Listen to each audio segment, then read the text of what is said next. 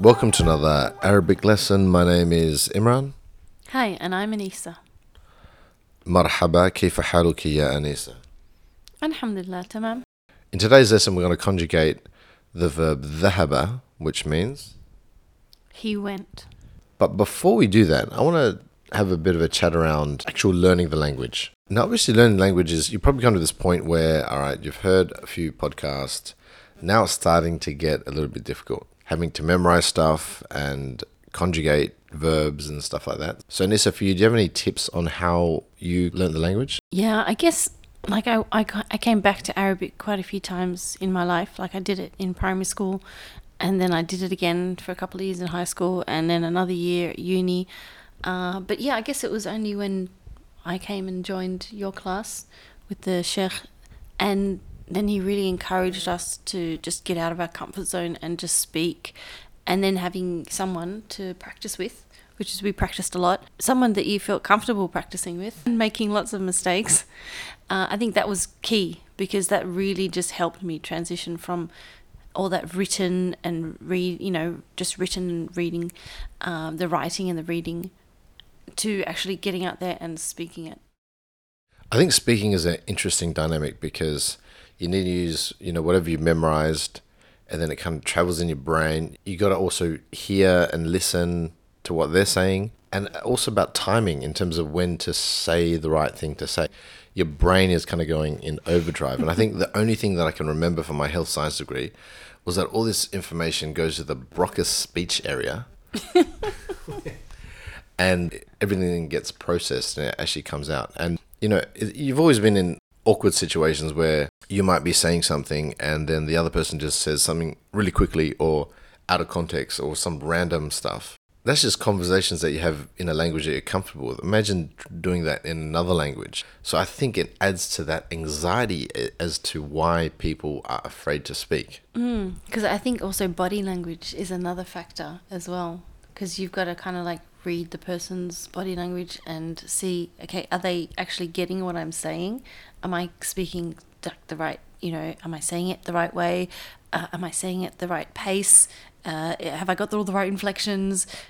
All that kind of stuff. And so if you kind of start getting panicky, then it it can really affect how keen you are to keep practicing speaking.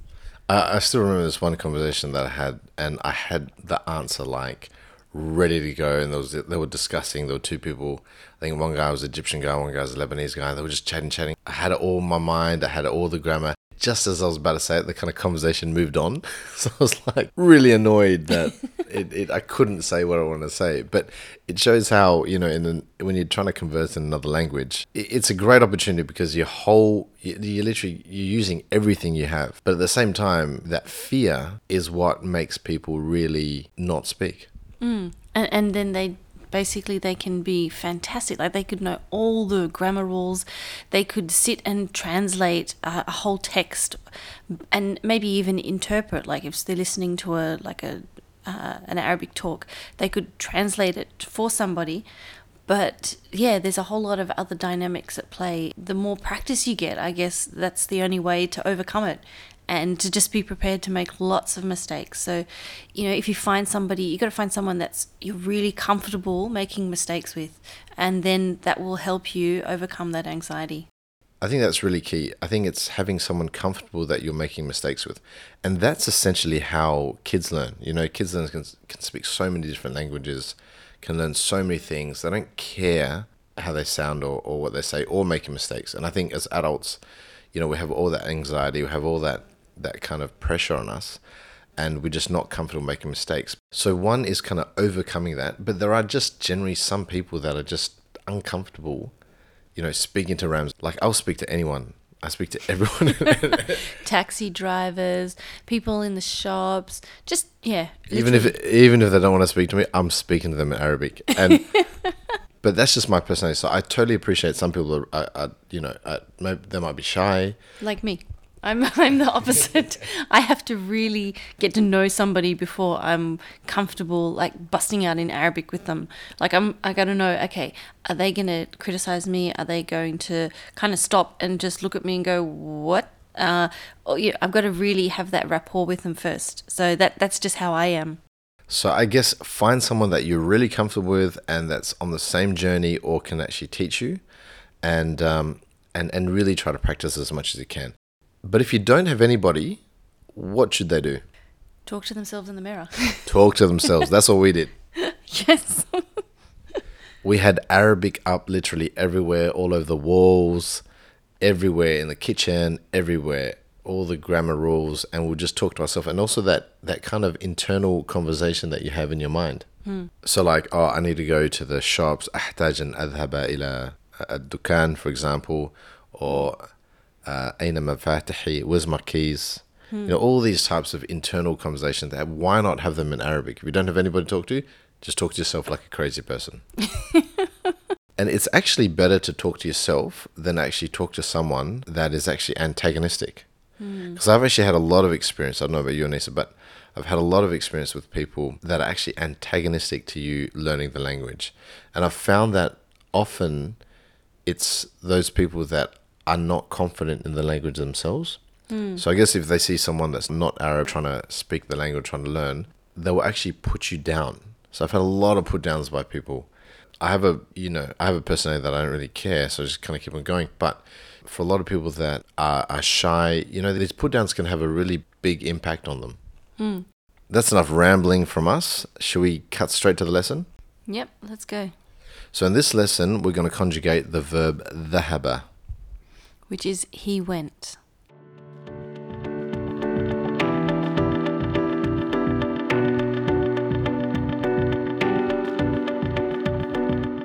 How you going, buddy? Going good. So in this lesson, we're going to go over the past tense, the fi'l al-madi, and we're going to, you know, go over some conjugation with the verb ذهب. And what does that mean?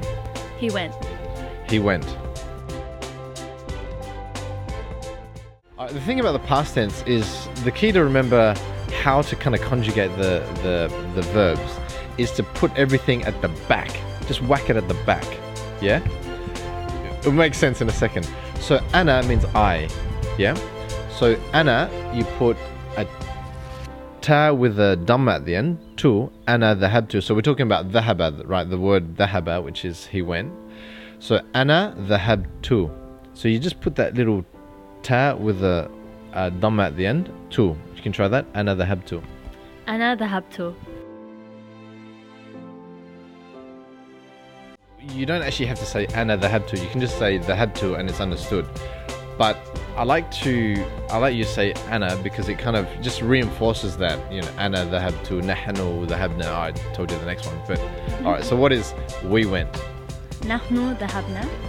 Nahnu dhahabna. So can you see how we put the na with the alif at the end? Nahnu dhahabna. Now for anta, what do you put at the end? أنت ذهبت. Ta. Anta dhahabta. Yeah, so you put a ta with a fatha on the top. Anta dhahabta. That means you went for a guy. To a guy. Anti would be? ذهبتي.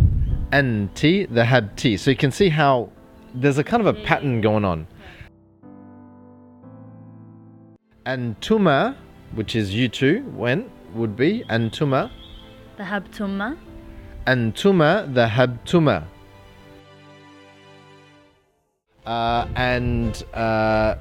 What's the word for you all? You all is antum, yeah? Antum. So antum. ذهبتم. Antum dhahabtum. 3 or more women is antunna. What would that be? ذهبتن. Antunna dhahabtunna. So you're adding on that little tunna at the end.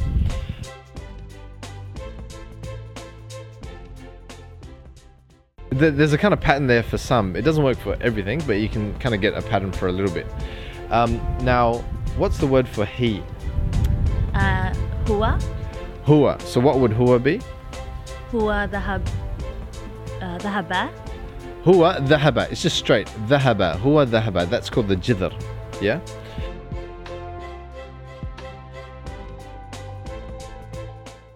What is the word for she?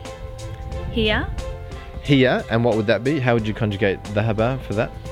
هي ذهبت Here, ذهبت. So you put a ta at the end with a sukun on it. Yeah? So you kind of stop. ذهبت.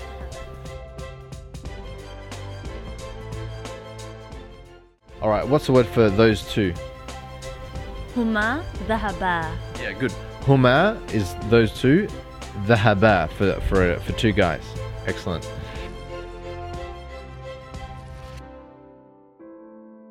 And you're talking about two women. What would that be? هما ذهبتا Yeah, excellent. Huma. So huma is the same, yeah, whether it's masculine or like two women or two guys. Huma, but the conjugation is different. So it's huma dhahabata. So ta and a alif at the end.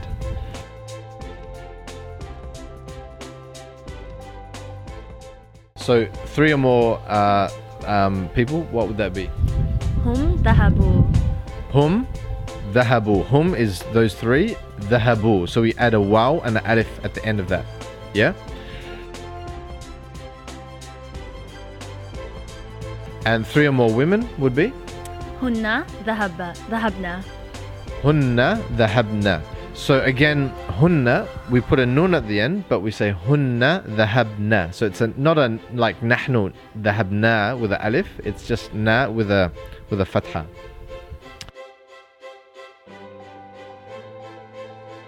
All right, I'm going to mix this up a bit. How would you say she went? هي ذهبت Hiya dhahabat. Good.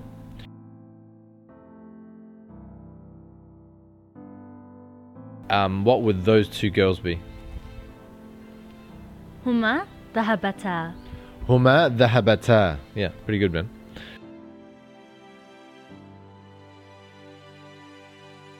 All right. What about I went? أنا ذهبت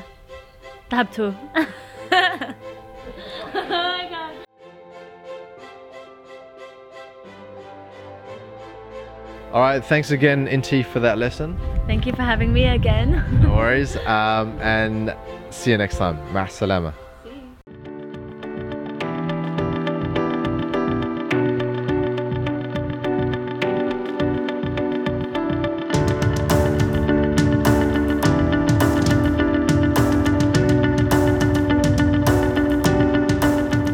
We hope you enjoyed that lesson and look forward to having you join us next time. مع السلامة.